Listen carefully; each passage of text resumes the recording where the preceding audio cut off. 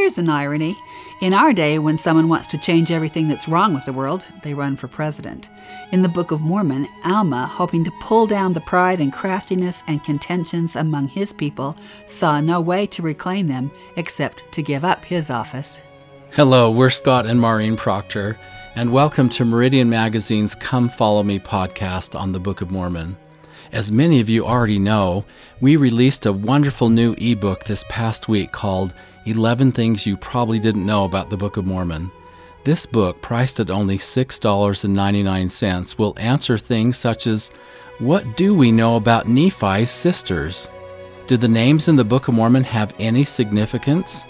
Does the great visitation of Christ to the Nephites at Ancient Bountiful have any resemblance to our modern times, including what is happening at Adam-ondi-Ahman? In what language was the plates of brass written? You might be surprised. And much, much more. This is the beginning of a little series that I've been working on for a long time that I'm calling the 11 Things series. I found from nearly 20 years of teaching adult and young adult institute classes that many miss the hidden gems in the scriptures. They miss the details and many of the aha moments that are densely packed into Holy Writ. You'll love this book. It's a truly fun read, and Scott, you've kept this one under 100 pages so that it can be studied and read easily, and it's full of wonderful discoveries that will delight the readers. I promise this will excite you to learn even more about the incomparable Book of Mormon. You will learn things you've just never known before. At only $6.99, it's a real bargain. To learn more and to order the ebook, please go to latterdaysaintmag.com/11 things. That's latterdaysaintmag.com/11 things, and spell the word 11. This week we are studying Alma chapters 8 through 12, and the title is Jesus Christ Will Come to Redeem His People. Alma hoped to change and reclaim his people by bearing down in pure testimony against them. Do you want to change things? Change hearts. President Ezra Taft Benson said it this way: the Lord works from the inside out. The world works from the outside in. The world would take people out of the slums. Christ takes the slums out of the people, and then they take themselves out of the slums. The world would mold men by changing their environment. Christ changes men who then change their environment. The world would shape human behavior, but Christ can change human nature. So Alma had it right, and it was right not just for his time, but for all time. Elder Jeffrey R. Holland adds, in times like ours, we all need what Mormon called the virtue of the Word of God, because, he said, it had a more powerful effect upon the minds of the people than the sword or anything else which had happened unto them. Elder Holland continues, when crises come in our lives, and they will, the philosophies of men interlaced with a few scriptures and poems just won't do. Are we really nurturing our youth and our new members in a way that will sustain them when the stresses of life appear? Or are we giving them a kind of theological Twinkie, spiritually empty calories? President John Taylor once called such teaching fried froth, the kind of thing you could eat all day and yet finish feeling totally unsatisfied. During a severe winter several years ago, President Boyd K. Packer noted that a goodly number of deer had died of starvation while their stomachs were full of hay. In an honest effort to assist, agencies had supplied the superficial when the substantial was what had been needed. Regrettably, they had fed the deer, but they had not nourished them. Now Alma had success in changing hearts in Zarahemla, Gideon, and Melech, but then he came to Ammonihah, a people who were after the order of Nehor, and who believed that all men would be saved without a redeemer. In other words, do whatever you want in this life. We learned that Satan had gotten great hold upon their hearts, and in their so-called tolerance of behavior had become a wicked people. You can see it in the terrible way they taunt Alma. They tell Alma that they were not of his church and did not believe such foolishness. There's that superior word again, as if believers are small-minded and stupid simpletons. What's more, they taunt him that since he had delivered at the judgment seat, thou hast no power over us. President Spencer W. Kimball said, "Prophets have a way of jarring the carnal mind." And we might say that is why they are so often criticized. Yet President Kimball continues, "Those prophets I have known are the most loving of men. It is because of their love and integrity that they cannot modify the Lord's message merely to make people feel comfortable. They are too kind to be so cruel. I am so grateful that prophets do not crave popularity." Of course, Alma was experiencing anything but popularity in Ammonihah. The hatred, violence, and criticism of him was intense. Scholar Dwayne Boyce, writing of the prophets, said, "A Yiddish proverb comments on the stubborn recalcitrance of humankind. If God lived on earth, people would break his windows." Because it is our general tendency to reject God's counsels and doings, our decision to accept or reject them ought not to be determined by a majority vote. Prophetic pronouncements are no more likely to be crowd pleasers in the 21st century than they were in the first. There is a vast difference that exists between our perspectives and those of God. God perceives not only every thought and intent of every person's heart, but also foresees the eternal consequences of every person's choices. And not only the consequences of such choices for themselves, but also for all others who are affected by them. He is also a being of perfect holiness. He has no moral flaws, no selfish motivations. He wants only what is right and pure, and his love for us is perfect and unending. Not incidentally, his divine purpose is to help each of us become as he is. It's hard to imagine how mortals could be less like God in these respects.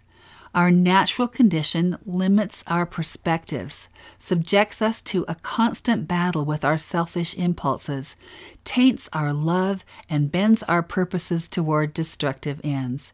We are perfect at nothing. Dwayne Boyce continues, "Because of these vast differences, it seems reasonable to expect God to behave and think differently about various matters than we do, and his ways will routinely make little sense to us. All this helps us see why we cannot suppose that the test of authenticity for a prophetic teaching is whether or not it makes sense. Scripture and the history of the church are replete with lessons teaching that we should expect to hear things from prophets that seem utter foolishness. Such things naturally invite both ridicule and offense from those who reject the things of God. None of this should surprise us. Nor should it be a surprise when prophetic announcements make the saints' lives harder. When Moses approached Pharaoh, the short-term result was a steep decline in the quality of life for the children of Israel. Pharaoh punished them by making their hard labors even more demanding. Similarly, life became more difficult for Joseph Smith once he began to share his first vision, and for all the saints thereafter. Now, Alma had worked hard at Ammonihah, only to be mocked and disdained. The scriptures describe Alma's missionary labors this way: wrestling with God in mighty prayer. And we know from what he says later that there had been much fasting. It reminds us that missionary work isn't usually easy. How many doors do you have slammed in your face, or how many people do you approach before someone shows any interest? Many good missionaries go their entire mission without a single convert. Appointments are dropped. Suddenly, phone calls are not returned. Our missionary efforts require sustained patience and persistence. For Alma's efforts, the people reviled him and spit upon him and caused that he should be cast out of their city. I often think these traumatic scenes in scriptures are understated. What details are left out, since we don't see the violence directed at Alma or the many rallied against him with a mob mentality as they throw him from their city, probably even roughing him up in the process. what we do see is Alma's response as he is journeying away, quote, weighed down with sorrow, wading through much tribulation and anguish of soul.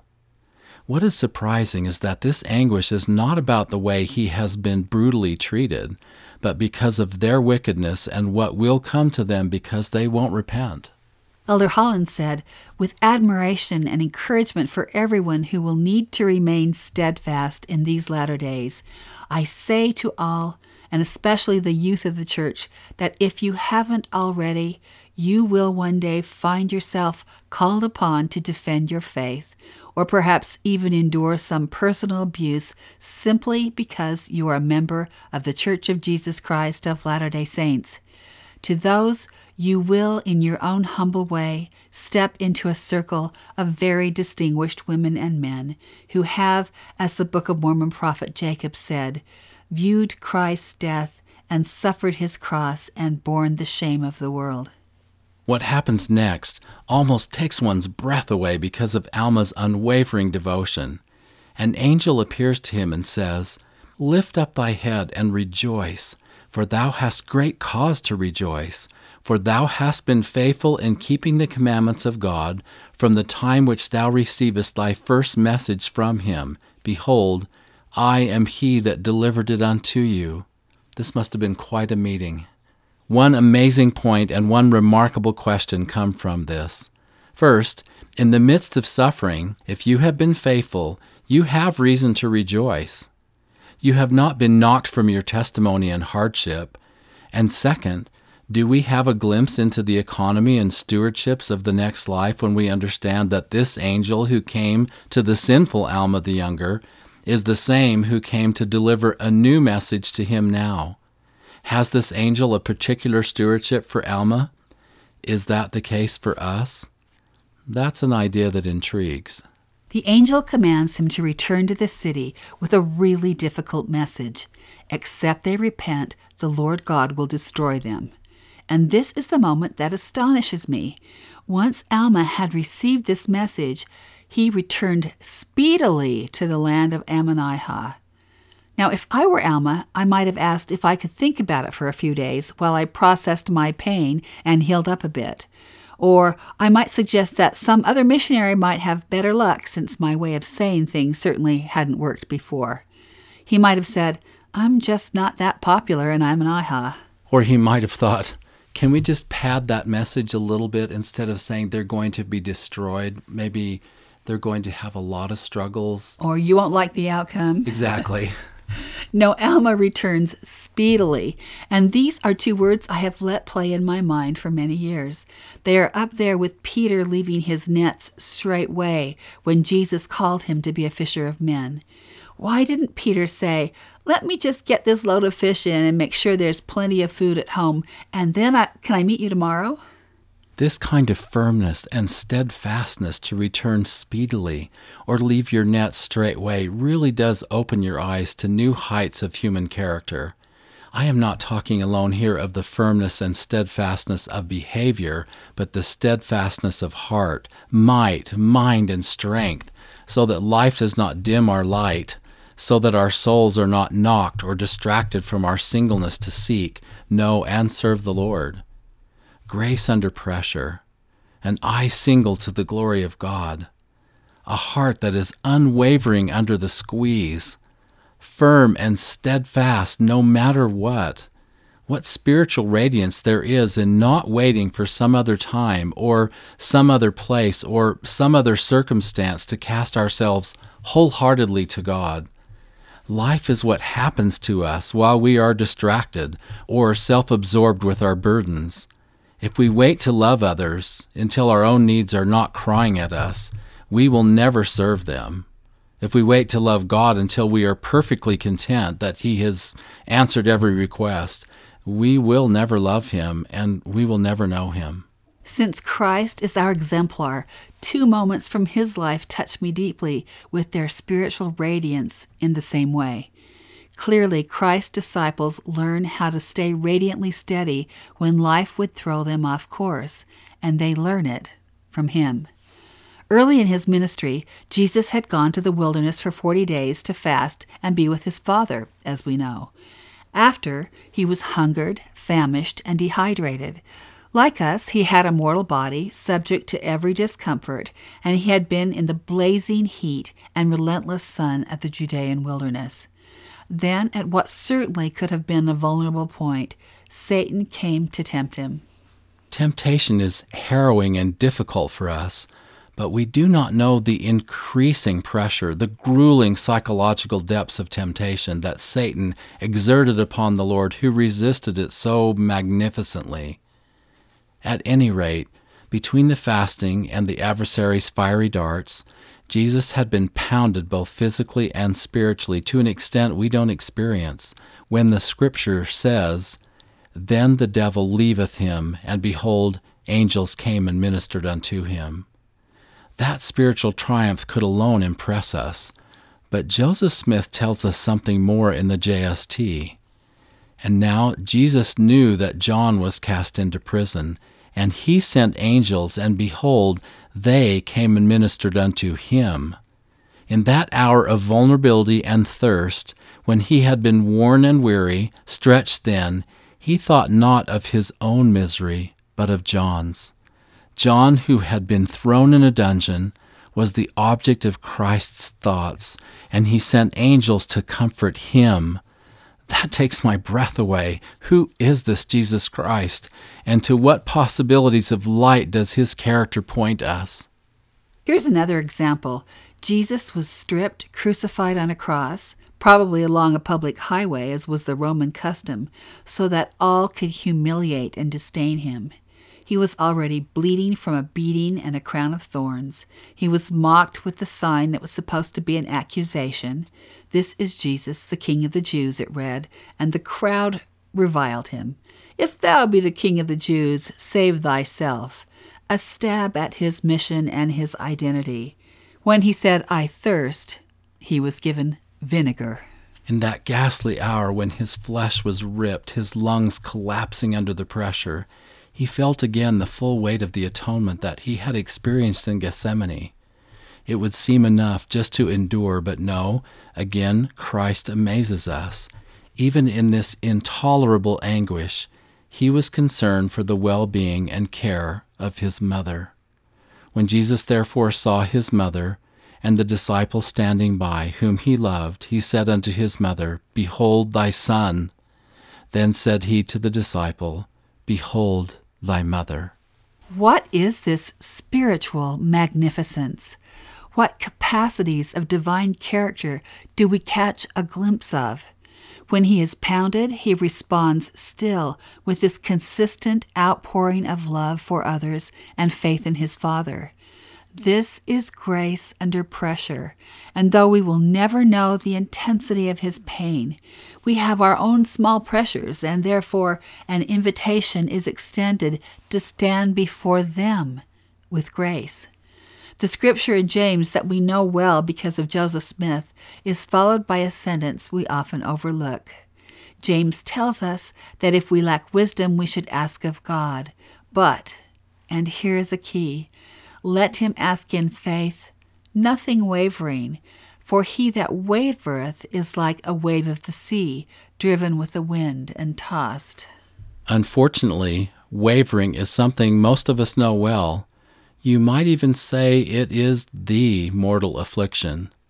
Our spirituality ebbs and flows. The conditions aren't always ripe for the flourishing of our spirits, or so it seems. At one moment, we are filled with the Spirit. We see the grand horizon. We cheerfully promise God that we will give all we have and are to Him. Yet there is often a slow grinding down in our lives. What we feel in the morning has been pounded out of us by the afternoon. What we resolve on Sunday, we forget on Tuesday. The world is too much with us. We are weary. Sometimes our hope is dimmed. The thing we wanted very most is the thing we don't receive. The effort, which cost us much and at one time seemed to promise so much, ends in failure. The child of our hopes and dreams disappoints us or rejects our teachings.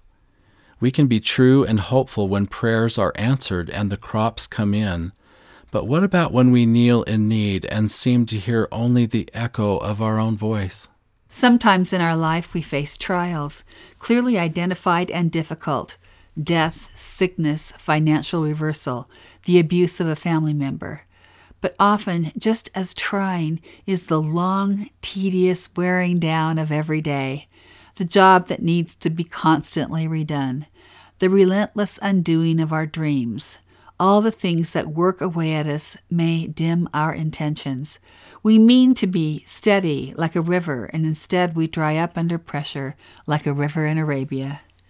Many moments of our life we may just feel dead inside, dead like autumn leaves that blow randomly along a gutter.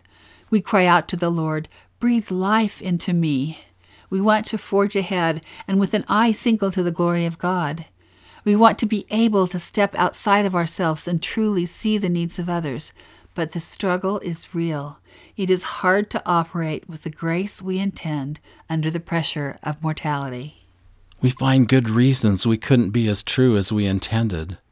I compare it to developing a habit like running. You'd like to exercise every day, but something comes up. Today it's too cold, or it is too hot, it is too dark, or you are busy. You have an ache, your stomach hurts, maybe tomorrow would be better. Excuses abound for stopping us from doing the things we really want to do. Christ again is our model, for though God never abandons us, when Christ was performing the mighty atonement, his Father did withdraw from him, that the triumph might be his alone. And Christ cried out, "Eloi, Eloi, lama sabachthani?" My God, why hast thou forsaken me? And then, feeling thus forsaken, he carried out his work, and with his last words on the cross, he said, "Thy will is done." What manner of men ought we to be, even as I am? Let us make an affirmation this day to be unwavering. I know, God, that thou art there for me, and I will be there for thee. When I look around and don't find thee in my world or in my sometimes harrowing life, thou art still written in my heart.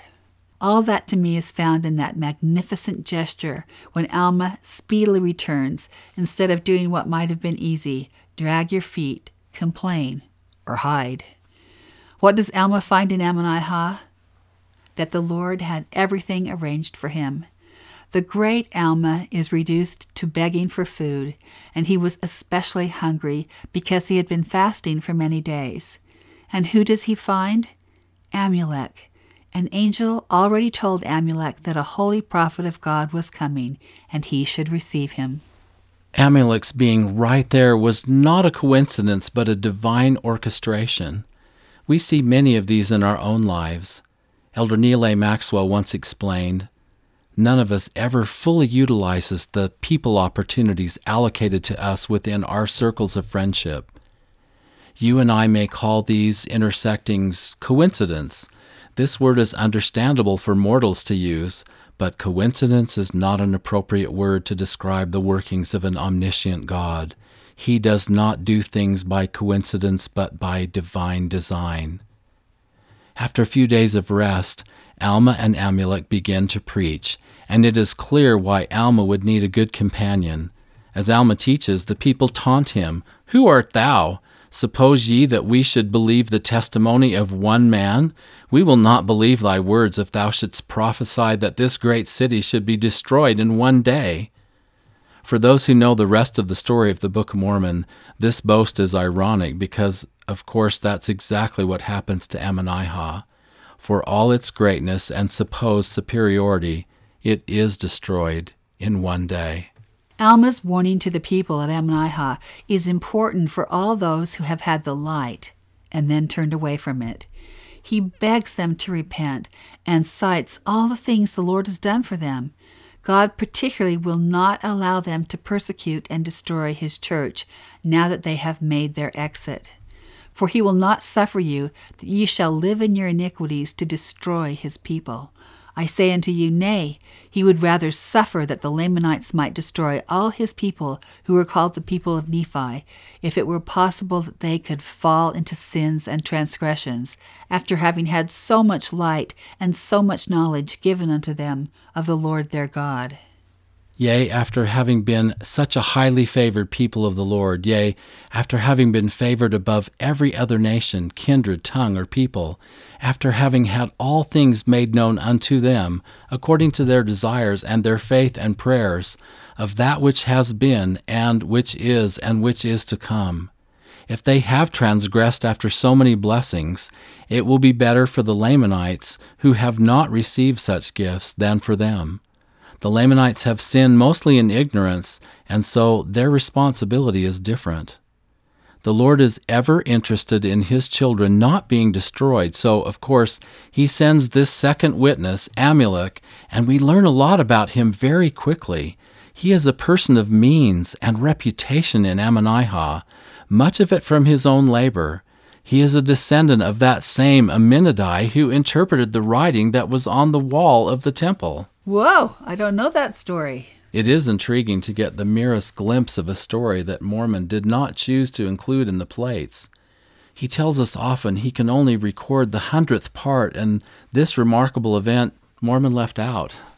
Now, Amulek tells us he has been an important man for a purpose, which is to acknowledge that for all those trappings, I have never known much of the ways of the Lord, and his mysteries and marvelous power. But behold, I mistake, for I have seen much of his mysteries and his marvelous power, yea, even in the preservation of the lives of this people. Nevertheless, I did harden my heart, for I was called many times, and I would not hear. Therefore I knew concerning these things, yet I would not know. I've always loved that verse. I was called, but I would not hear. I knew, yet I would not know. That describes an interesting human condition we call resistance. But why would we ever resist the Lord? Is it because we are afraid to be vulnerable before him? Is it because we are afraid he will ask something of us that we don't want to give? Is it because we imagine we are self-sufficient? Or is it just because we want to live our lives in our own way without any interference? We cling to our resistance for many reasons, which in the end look very short-sighted. Amulek testifies that he has seen an angel who told him to watch for Alma to come. He testifies that his family has been blessed. He testifies that what Alma has told them is true, and this is enough to rile up the important people, the lawyers who are making a good living from the trouble they can create. They start now using their cunning devices that they might catch Alma and Amulek in their words. Destroy what you cannot bear to hear. That is the outlook of the people of Ammonihah. My goodness, that sounds familiar. It does. They want to deliver Alma and Amulek to prison or to be slain. At that moment, when the old Amulek might have backed down, now he stands up and whips the people to greater fury by telling them that it is only the prayers of the righteous that have spared them to this point. Amulek proclaims that the foundation of the destruction of this people is beginning to be laid by the unrighteousness of your lawyers and your judges. We learn, now the object of these lawyers was to get gain, and they got gain according to their employ. So, of course, they are rewarded for stirring up trouble. Therefore, they did stir up the people to riotings and all manner of disturbances and wickedness, that they might have more employ. Now, the record makes what looks like an interesting aside as it describes in some detail the Nephite monetary system. But one reason for that, in this place where money matters so much, may be to clarify the nature of the bribe Zeezrom offers Amulek. It's extremely significant. It's a huge bribe. The most brilliant accuser of Alma and Amulek was Zeezrom, a man who was expert in the devices of the devil, that he might destroy that which was good. Zeezrom said unto him, Behold, here are 6 onties of silver, and all these will I give thee if thou wilt deny the existence of a supreme being. An onti was a substantial bribe, but he offers him 6. We see a second time in these chapters that Amulek can perceive the thoughts of those who seek to snare him. To discern another's thoughts and pierce clear to their heart and mind is a spiritual gift that is clearly demonstrated here. How often we wish we had this gift. Amulek says to Zeezrom, "Thou hast lied before God unto me. Thou saidst unto me, Behold, these 6 onties which are of great worth, I will give unto thee, when thou hast it in thy heart to retain them from me. And it was only thy desire that I should deny the true and living God, that thou mightest have cause to destroy me." Zeezrom continues to lie, split hairs, and change the meaning of words in the dialogue that follows, and Amulek is bold. He and Alma both preach what they call the plan of redemption, laying it out so clearly it reminds us why this Book of Mormon is irreplaceable to us. You just don't see such a clear explanation in any other scripture of the plan of salvation. They speak of it in terms of restoration. All shall have the bands of death loosed, with the spirit and the body reuniting again in its perfect form. Now this restoration shall come to all, both old and young, both bond and free, both male and female, both the wicked and the righteous. And even there shall not so much as a hair of their heads be lost, but everything shall be restored to its perfect frame. Of course, that's in Alma chapter 11, verses 42 and 43. Of course, this is because Christ overcame physical death. But for the wicked, they will remain as though there had been no redemption made, except for loosing the bands of death. We shall be brought to stand before God, knowing even as we know now, and have a bright recollection of all our guilt. Hearing things laid out so clearly, even Zeezrom begins to tremble and rethink his words. He was convinced more and more of the power of God. Amulek had accomplished the unthinkable, actually silencing Zeezrom. Alma reminds him that he cannot lie to God because God knows all of our thoughts. Here another mystery is shared. You know how when people you love leave the church, you begin to see how they revise their own history? They claim they never felt the Spirit. That was just an emotional moment. They say they never had a testimony. They were just influenced by peer pressure. They really don't know things they used to know.